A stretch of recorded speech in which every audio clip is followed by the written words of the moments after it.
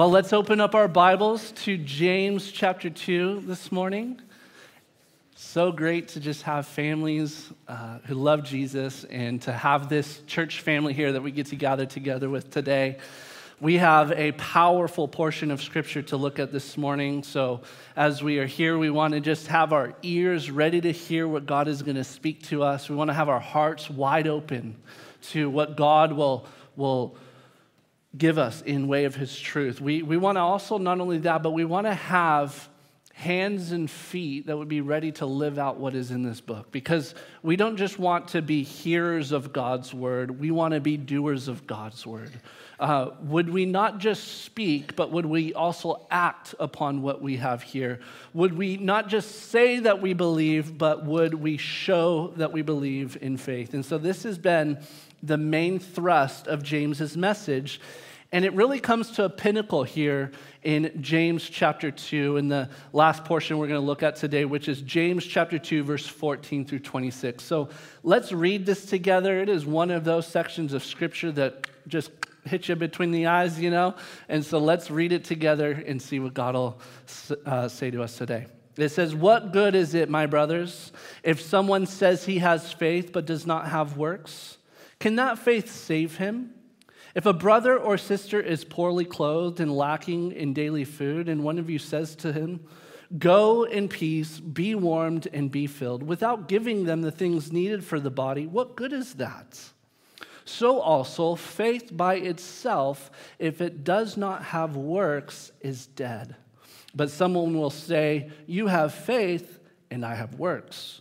Show me your faith apart from your works, and I will show you my faith by my works. You believe that God is one. You do well. Even the demons believe and shudder. Do you want to be shown, you foolish person, that faith apart from works is useless? Was not Abraham, our father, justified by works when he offered up his son Isaac on the altar? You see that faith was active along with his works, and faith was completed by his works. And the scripture was fulfilled that says, Abraham believed God, and it was counted to him as righteousness, and he was called a friend of God. You see that a person is justified by works and not by faith alone. In the same way, was not also Rahab, the prostitute, justified by works when she received the messengers and sent them out by another way? But as the body apart from the spirit is dead, so also faith apart from works is dead." Let's pray. Lord Jesus, we thank you for this time. And God, we ask, Lord, that we would have a living faith in Jesus Christ. Thank you for your living word that tells us what that can look like. And I pray, Lord, that you would just speak to your people today. And for those who are not yet your people, you would bring them to yourself and you would save them. And God, we love you and we thank you for the work that you're going to do in and through your word. I also pray, God, we wouldn't just hear it, but today we would go out and we would live it. In Jesus' name, amen. Amen. Oh, look at this. You don't want a dead faith, and you also don't want a dead iPad when you're about to preach the word of God. So, you have a tablet too? I love it. Thank you, guys. You're the best. All right. So,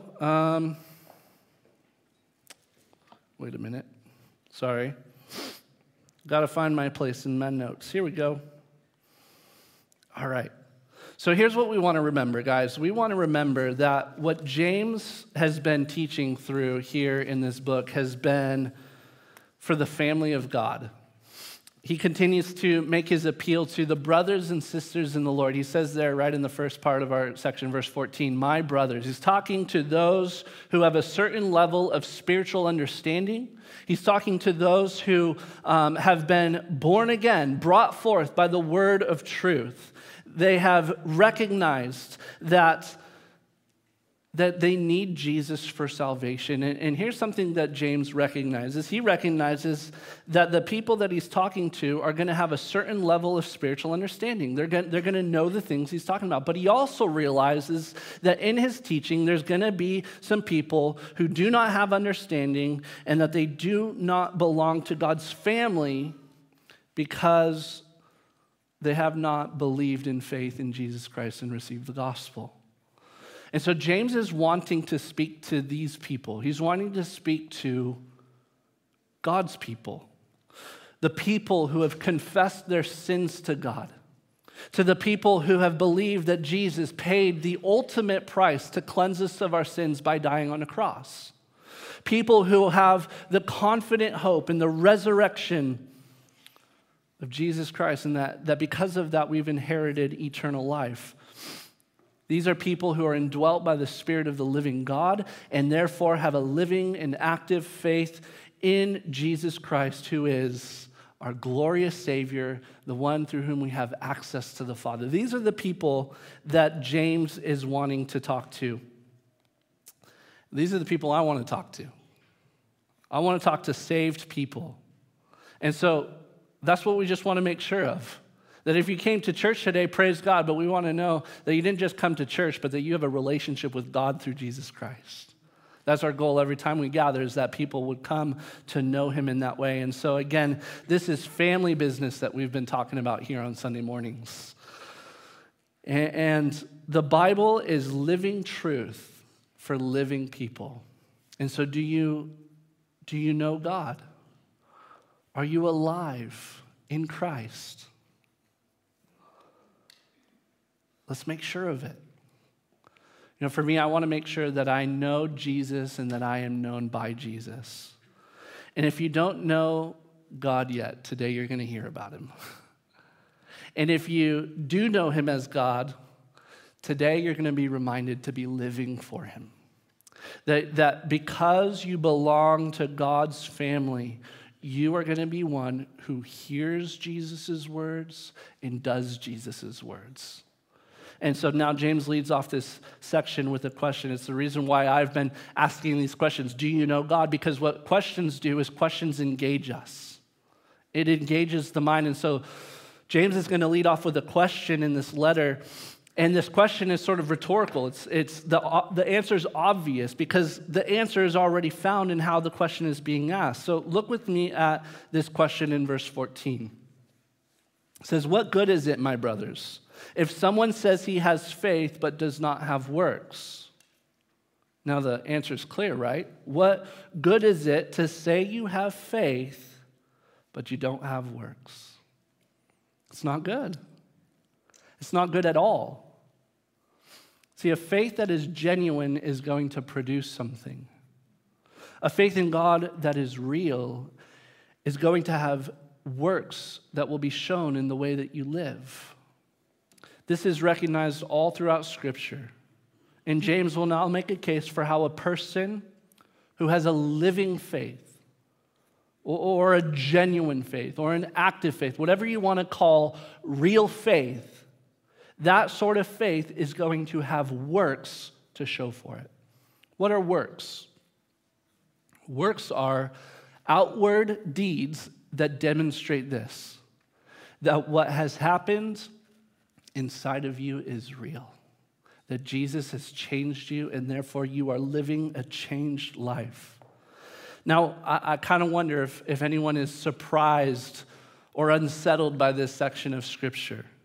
See, we should not be surprised or unsettled by the fact that a life that has been surrendered to the lordship of Jesus Christ is going to look different as a result. It's simple. A saved person is going to live a saved life. What you once were is not who you are now. What you have been is not who you are becoming. You are in Christ now, and so you are meant to be what you are. You're a Christian. You're a Christ follower. And if Jesus has changed you, and he's changed you, hasn't he, in his love and in his grace? You're now in that process of becoming more and more like Jesus as you live and walk with him. There's been a change that has occurred. You were dead, but now you're alive. You were blind, but now you can see. You were lost, but now you're found. You are stained with sin, but now you are clean. Right? And so, here's the thing. On and on the Bible goes, and it tells us of the various ways that this profound change has happened in a person's life who's come to Jesus. If you've come to Jesus, a change has occurred. Because we've received the free gift of salvation and we have a loving response to his grace. So have you come to Jesus for life yet? Have you become what the Bible calls a new creation in Christ, that you have been born again by the Spirit? And if you've come to Jesus, then good works are going to flow out from your life as a result. So, brothers and sisters, this is not some new and foreign concept to your ears, is it? It shouldn't be if you're a child of God. And if it is foreign, it might mean you're still outside the family. And yet God's loving arms are open wide to receive anybody and everybody who would put their faith in Jesus Christ. Jesus spread his arms on the cross to save you from your sins. He welcomes you in today. You can believe in who Jesus is. He is God who became flesh.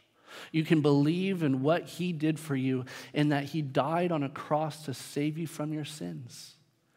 And he was buried, but 3 days later, he rose from the dead so that you can have the hope of eternal life in Christ. You can begin to experience the change that comes into your life by accepting Jesus and receiving the Holy Spirit that dwells in you and then changes your life and the way that you live because you live in relationship with God. Ephesians 2:8-9 says, "For by grace you have been saved through faith, and this is not your own doing. It is the gift of God, not the result of works, so that no one may boast." So then, can we agree with James's message here?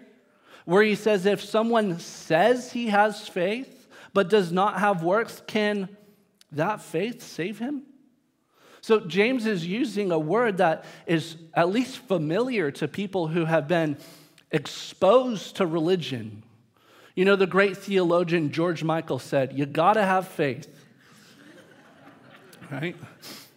That didn't fall on a younger generation, right? But you're like, you know that song? Yes. See, faith is the belief in God's existence. Faith is saying, God is God and I am not. Now, my intention this morning is this. It's not to do an exhaustive study on the word faith, right? The Greek word pistis or something like that, or talking about the idea of faith.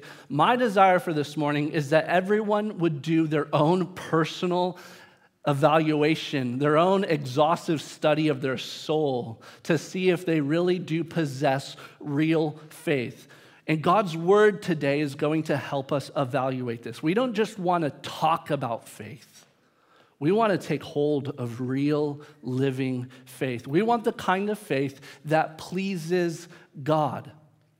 We want the faith that saves a soul, a living faith. Because James is saying here that there's the possibility of having a certain kind of faith. A faith that is not genuine and a faith that does not save. A faith that he calls dead faith. Dead faith is found when someone says they have faith. Oh, I believe in God. But then there is no evidence of works that demonstrate that they really do have a living faith in the living God. Living faith is the only kind of faith that can please God and secure your soul. God accepts living faith. God rejects dead faith. Now, if someone says they have faith, but they do not have works, can that faith by itself save them? This is the question we're being asked. What kind of faith saves a person? So let's keep reading, verses 15-16.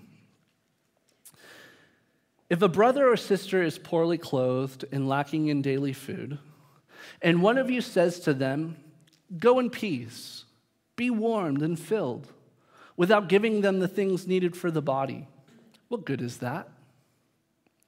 So similar to last week, where we learned right from James this hypothetical situation where if a rich man and a poor man were to come into your assembly, how would you treat them? Well, we learned that you are not to show partiality. James gives us here another hypothetical situation where a poor man comes. You have this situation where someone is presented with the opportunity to help a person who is in need.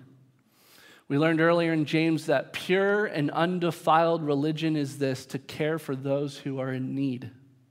Because as Christ's followers, we are called to follow Christ. We're called to do the stuff that Jesus did. And so we speak like Jesus. We act like Jesus. We do the stuff that Jesus did. He becomes our Savior, but he's not just our Savior, he's also our Lord. And not only that, he's also our example. We follow Jesus. And so the situation is this, is that there is a brother or sister, poorly clothed, lacking in daily food. This poor person may come into your church. Perhaps they're even a child of God. Notice how James calls them a brother or sister. And they have a serious need. They're lacking food. They're lacking clothing. And so will you fulfill the royal law by loving your neighbor as yourself? If you love the poor person, then you will be led to do something to help their situation, right? We should not say to the poor person, hey, why don't you just stand over there, or better yet, why don't you sit on the floor? Nor should we say to the poor person, go in peace, be warmed and filled, but then not willing to give them the things that are needed to be warm and be filled. Because you see, food and clothing are simple provisions that make for peace. Hopefully y'all ate today. Maybe you had a mochi donut when you came in, all clothed, y'all looking nice. See, we can speak peace to someone. That's a start. By the way, some people need to just start there. Like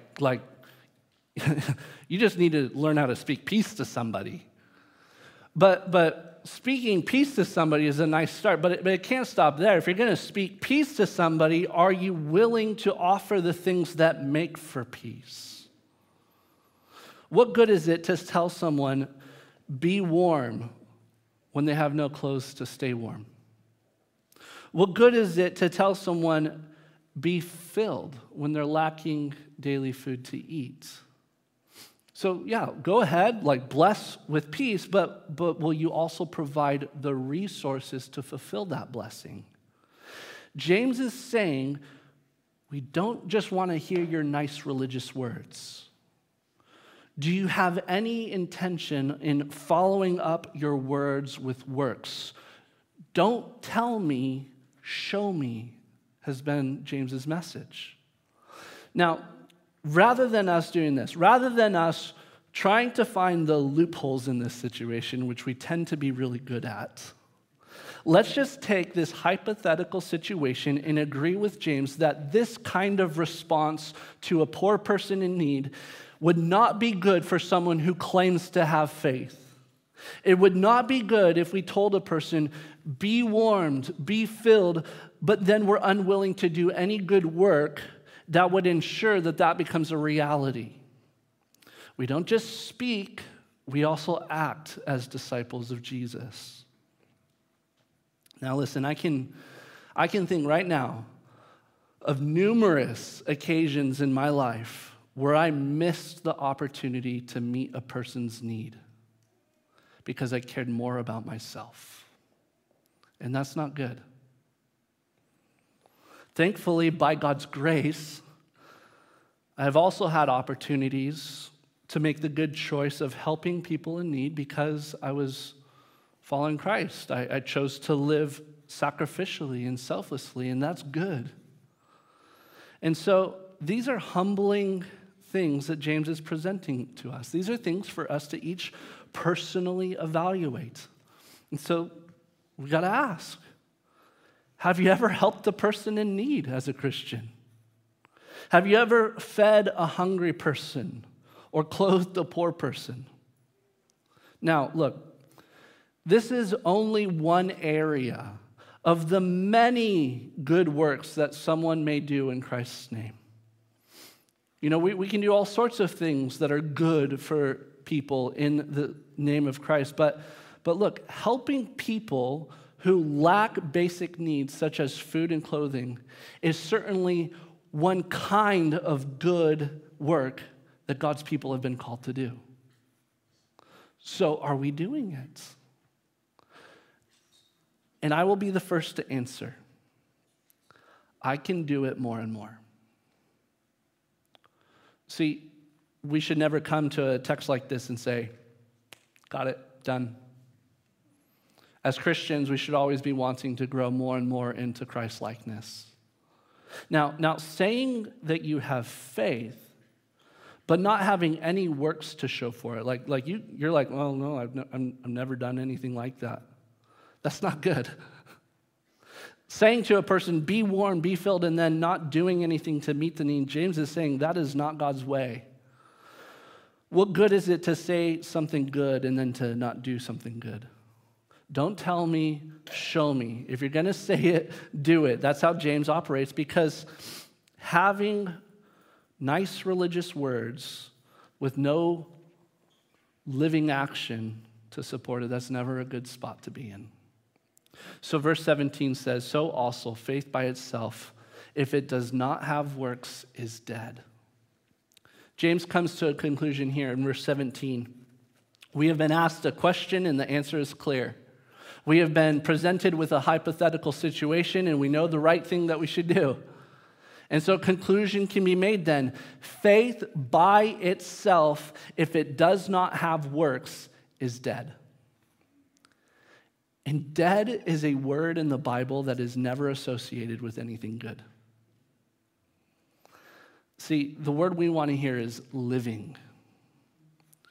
Okay, fine. So Jesus died. That's good news. But it's only good because he rose again.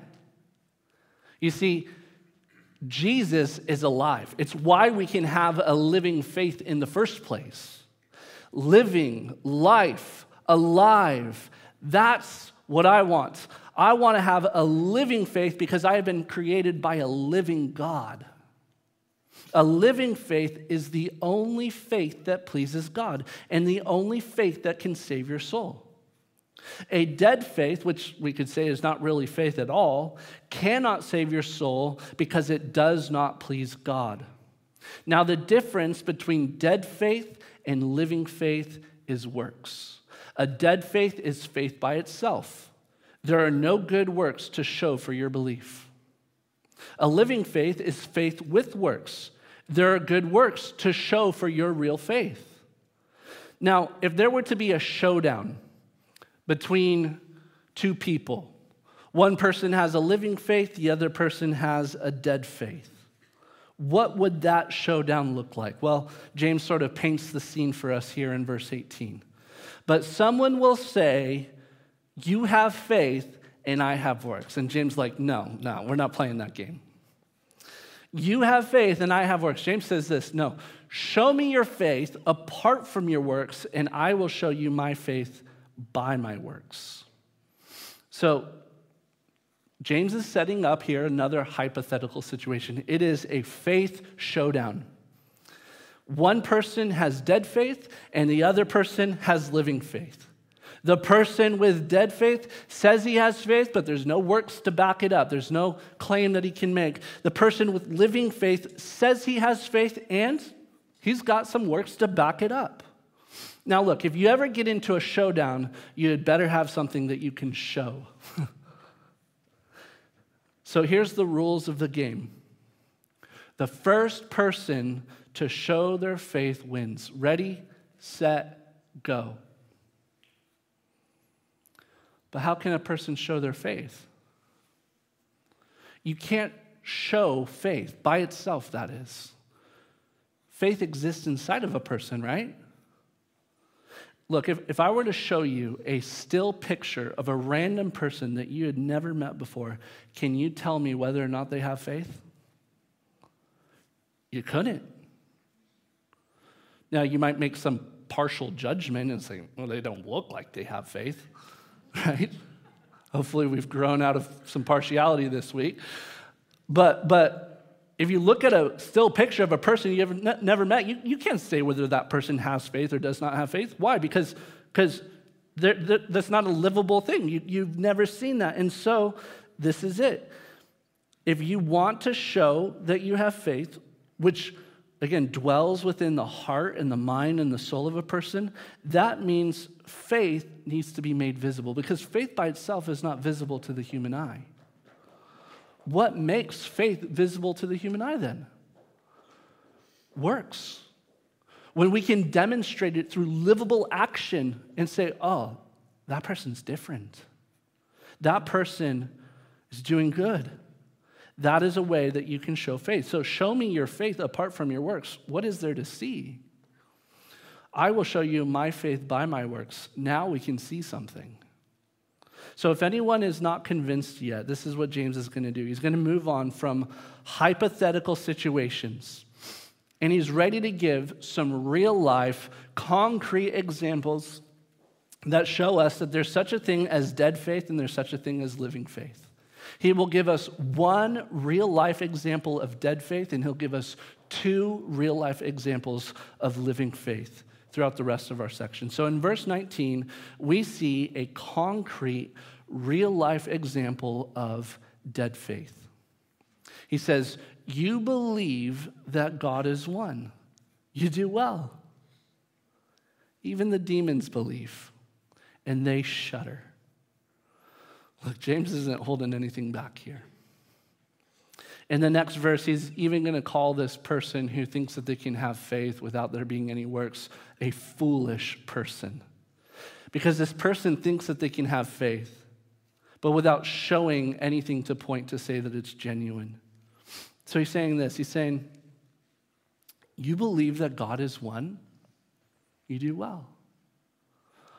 Hear, O Israel, the Lord our God, the Lord is one. Wow, you know the Shema.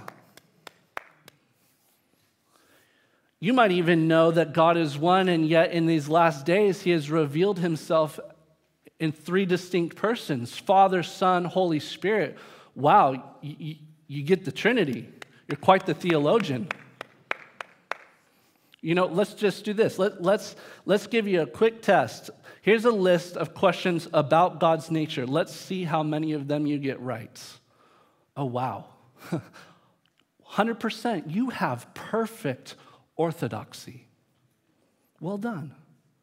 You believe God is one. You do well. Even the demons believe and shudder.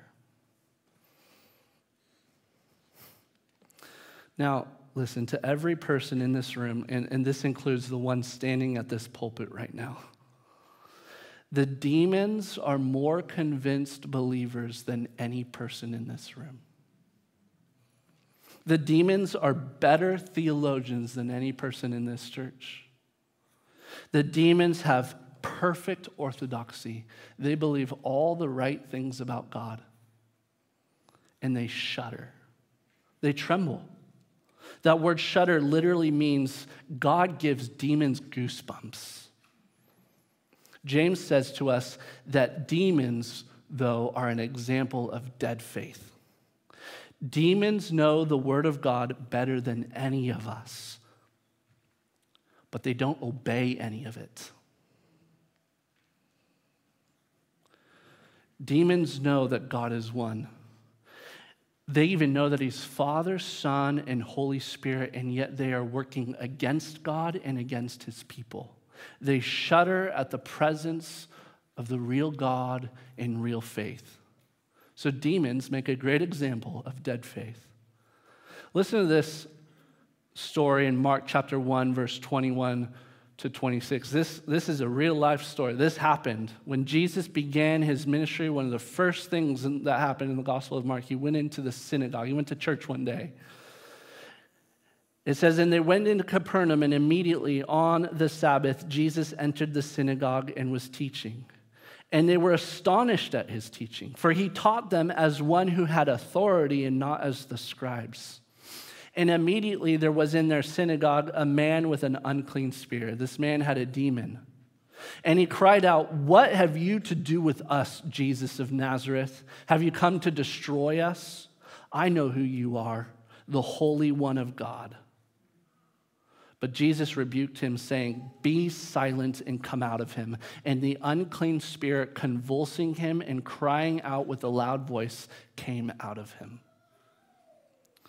There's another story in the book of Acts about demons that will tie into this. In Acts chapter 19, verses 13 through 16, there was some itinerant Jewish exorcists who undertook to invoke the name of the Lord Jesus over those who had evil spirits, over those who had demons, saying, "I will adjure you by Jesus whom Paul proclaims."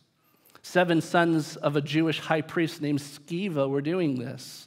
But the evil spirit answered them, "Jesus I know, and Paul I recognize, but who are you?"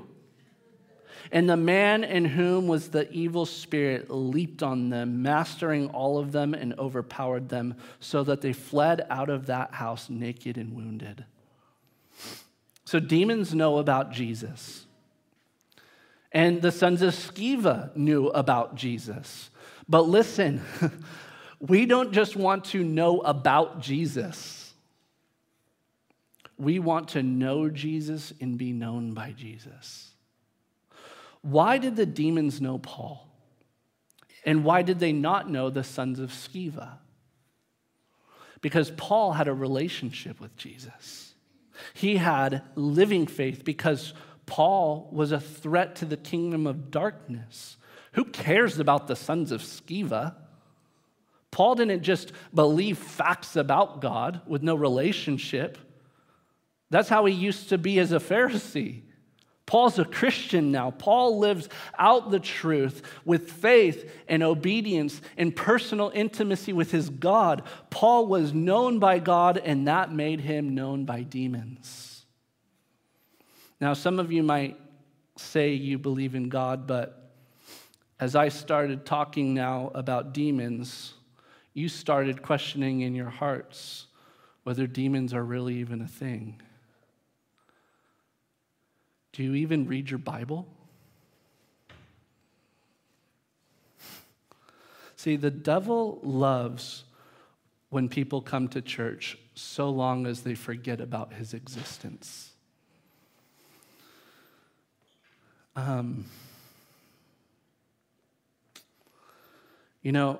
This is heavy. James is saying, congrats. You know that the God of the universe is one. Well done. The demons believe that too.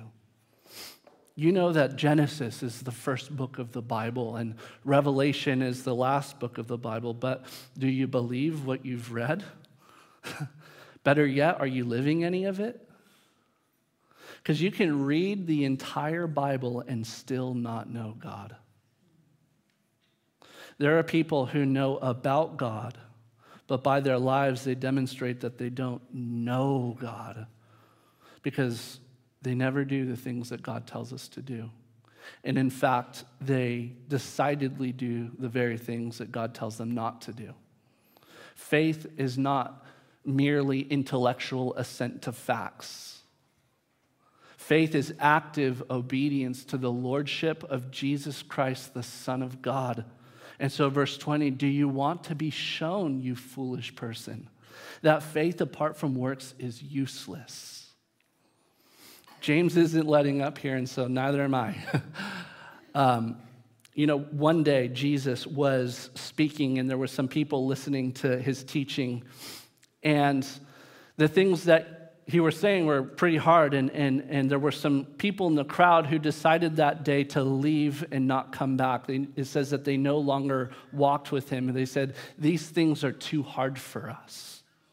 And then Jesus even turned to his disciples, and he said to them, do you want to leave too? They answered, Lord, to whom shall we go? You have the words of eternal life. So look, you can find a so-called church that will tell you what you want to hear. That if you believe in God on Sunday, it's okay that the rest of the week you're living like a devil. God loves you. Now, God does love you. God loves you a lot. God died for you. However, in this church, what seems just so plain in Scripture is that if your behavior is not matching up with the Bible, you might want to go back and read the Bible. Are you going to respond to God's living word with living action? See, if you come to this church, you're going to get called out by the word of God. If you really think that you can keep on living like a demon, where, yeah, you know a few facts about God, but you remain active in sin rather than being active in faith, do you really think that God is going to accept that kind of faith? Don't be fooled. Don't be fooled. Do you want to be shown, you foolish person, that faith apart from works is useless? James says, let me give you now 2 examples of living faith. Abraham, the father of faith, and Rahab, the prostitute, are going to be examples now of living faith. Living faith example number 1 is Abraham. Verses 21 to 23. Was not Abraham, our father, justified by works when he offered up his son Isaac on the altar? You see that faith was active along with his works, and faith was completed by his works. And the scripture was fulfilled that says, Abraham believed God, and it was counted to him as righteousness, and he was called a friend of God. Now here's the thing. Some of you may be new to the Bible because you're new to living faith. And you've come out of a life where you've lived for self and you've lived for sin. And you're saying, I want to live for Jesus, but you're realizing you still don't have all the knowledge that there is to have as a Christian. You may not even know, when I say Abraham, who I'm even talking about. And so let me touch on who this man Abraham is for a moment. And by the way, I just want to say this. Knowing about Abraham or any other person or fact of the Bible is not what saves you. See, there's a lot of people who know about Abraham, but they don't know Abraham's God because they don't have Abraham's faith. And so, who is this man, Abraham? He is the father of the Jews. God called this man and he made a covenant with him. God told Abraham one night that he was going to make him the father of many nations. And Abraham walked out of his tent one night and he looked up into the sky and he saw all the stars. And God said to him that as many stars are in the sky, which are too innumerable to count, so I will make your descendants be. Genesis chapter 15. And it says that Abraham believed God for this, and it was counted to him as righteousness. His faith was alive, believing that God would do this. Abraham later on, after making a series of some terrible mistakes, which, by the way, just because you come to faith doesn't mean you don't sin again. You have good works, but you also got some bad ones too. And Abraham is a testament to that. After sleeping with his maidservant, God ended up giving him the promised son through Sarah, and Isaac was born. And Isaac was the father of a man named Jacob, and Jacob was a man who was named Israel because he wrestled with God. And Jacob, or Israel, had 12 sons, and they became leaders over 12 tribes who later dwelled in a land that God had promised to them called the land of Israel. Israel Trip 2024, sign up today, shameless plug. But Jesus, the Jewish Messiah, traces back his lineage to these people. So James is referring to Abraham's faith, and this is something that Paul also does too.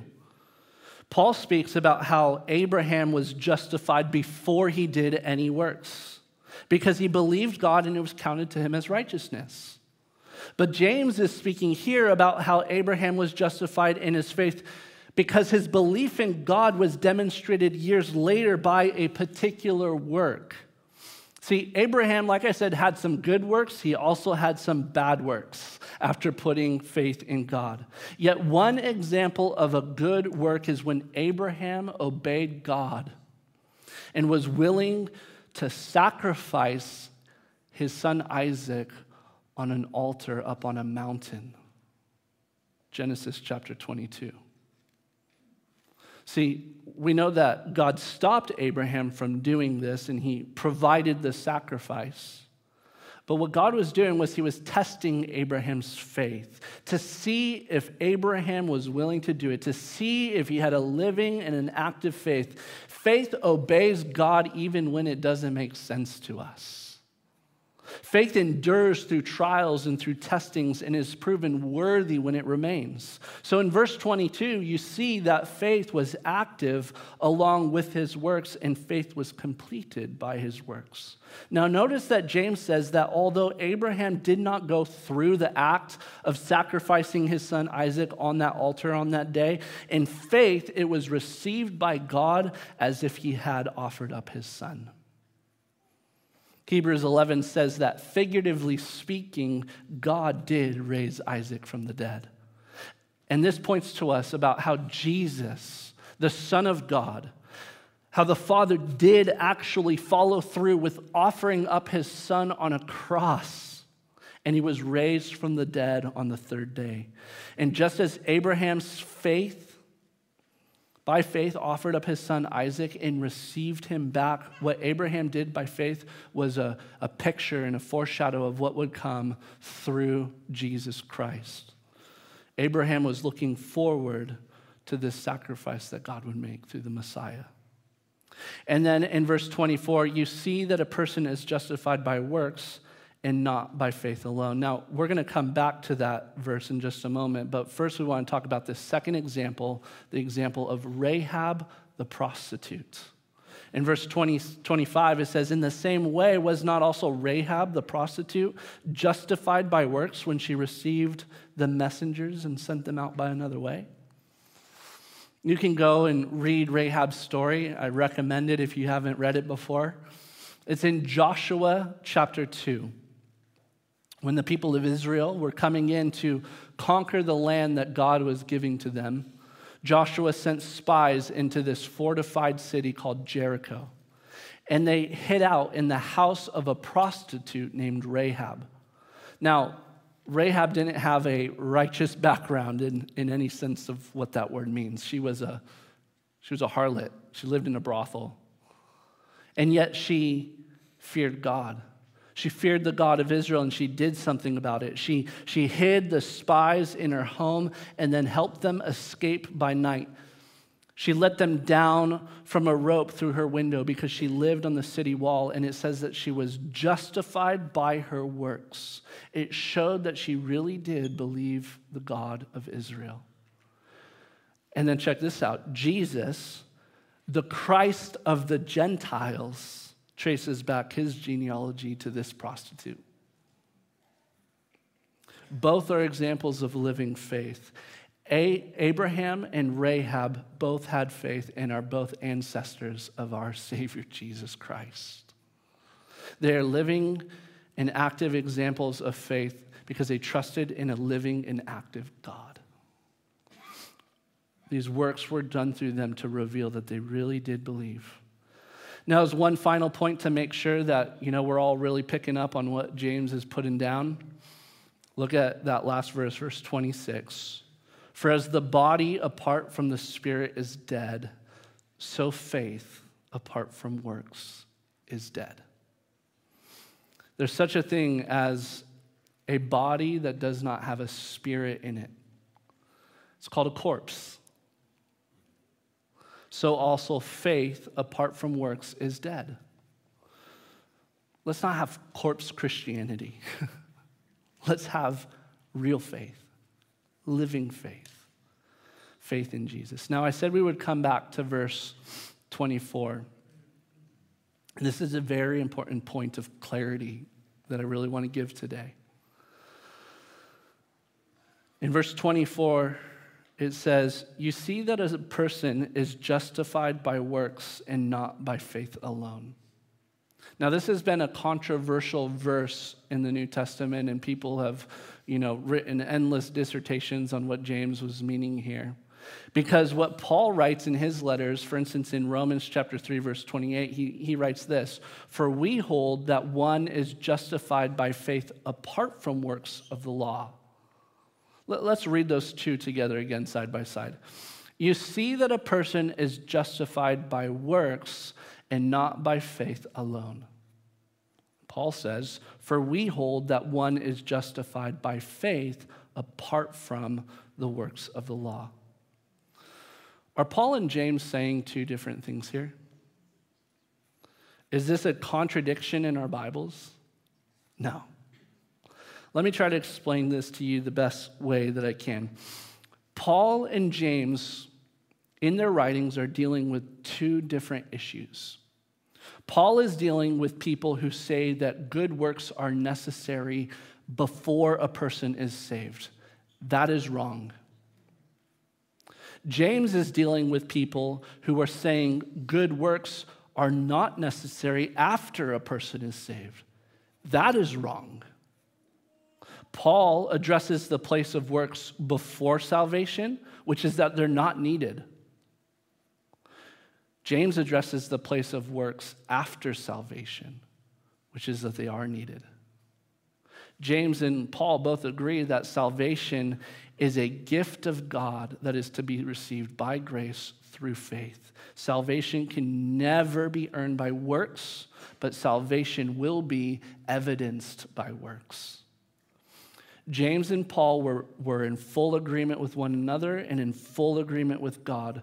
God chose Paul to contend for one issue, which was the place of works before faith. And God chose James to contend for another issue, which is the place of works after faith. The Holy Spirit inspired Paul to write Romans, and the Holy Spirit inspired James to write this letter, James. These are two apostles of Jesus Christ who do not have swords drawn on one another, but rather these are two soldiers for Christ, as it were, standing back to back with their swords drawn toward the lies that come from two different fronts. Perhaps the sword of the Spirit, which is the Word of God, has been drawn on you today, has cut you to your heart. See, works do not save you, but works will show that you are saved. Are you saved? Works have nothing to do with knowing about God, but works have everything to do with knowing God and being known by God.